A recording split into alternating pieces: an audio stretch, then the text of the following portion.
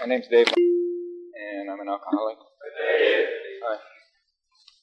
When Tim asked us to close our eyes and think of those numbers, I thought you were trying to hypnotize us. Didn't know what was going to happen.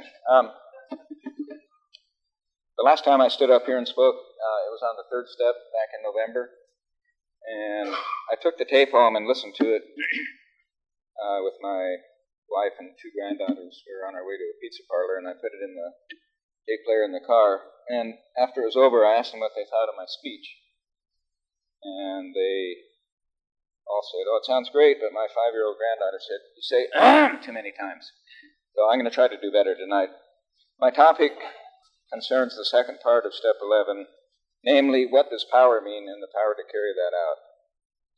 What are we really asking for when we ask God for the power to carry out His will for us? One of the many definitions of power, as defined in the dictionary, is a great ability to do, act, or affect strongly, vigor, force, and strength. How then does this description apply to what we are discussing tonight? I believe that the following practical examples illustrate what power means in relation to Step 11. The first strength or power we might ask God for, and almost surely will receive when we sober up, is a clear mind, in order that we might focus undisturbed and make the best possible decisions for ourselves throughout the course of the day. Emotional balance is what we are seeking here. We could ask for enthusiasm in order that we may continue to work our AA program to the best of our abilities and prove to ourselves and our fellow alcoholics that this thing really does work if we work it.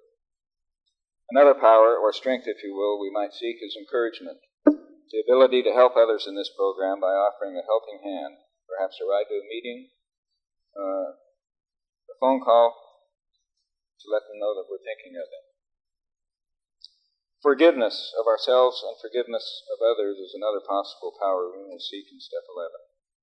We are asking God to forgive us for our past wrongs just as we need to forgive ourselves for our past wrongs. We might further seek the power to carry out God's will for us by education, perhaps by reading more about AA and the 12 steps, or simply by attending more meetings and listening to what other people have to say. A further strength we might pursue in Step 11 is the ability to be consistent.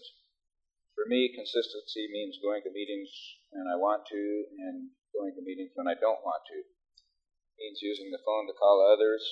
It means taking time out of every morning to meditate and ask for God's help. The power to carry that out could mean we are asking God for the grace to provide us with the ability to carry out His will.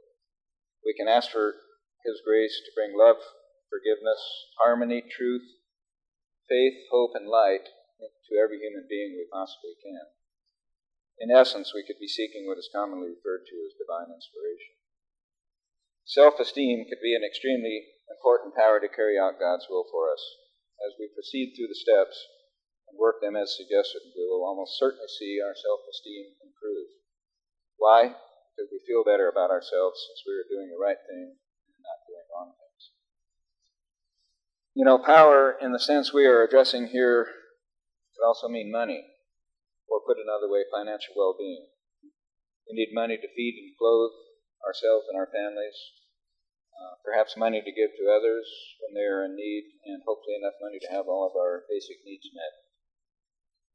Let me briefly recap for you the 9 practical examples of power in the power to carry out God's will.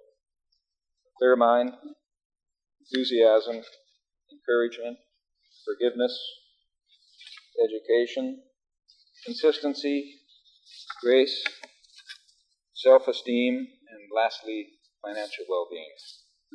If we remind ourselves on a daily basis that it is better to comfort than be comforted, to understand than to be understood, to love than to be loved, we will be following, I believe, the intent of Step 11.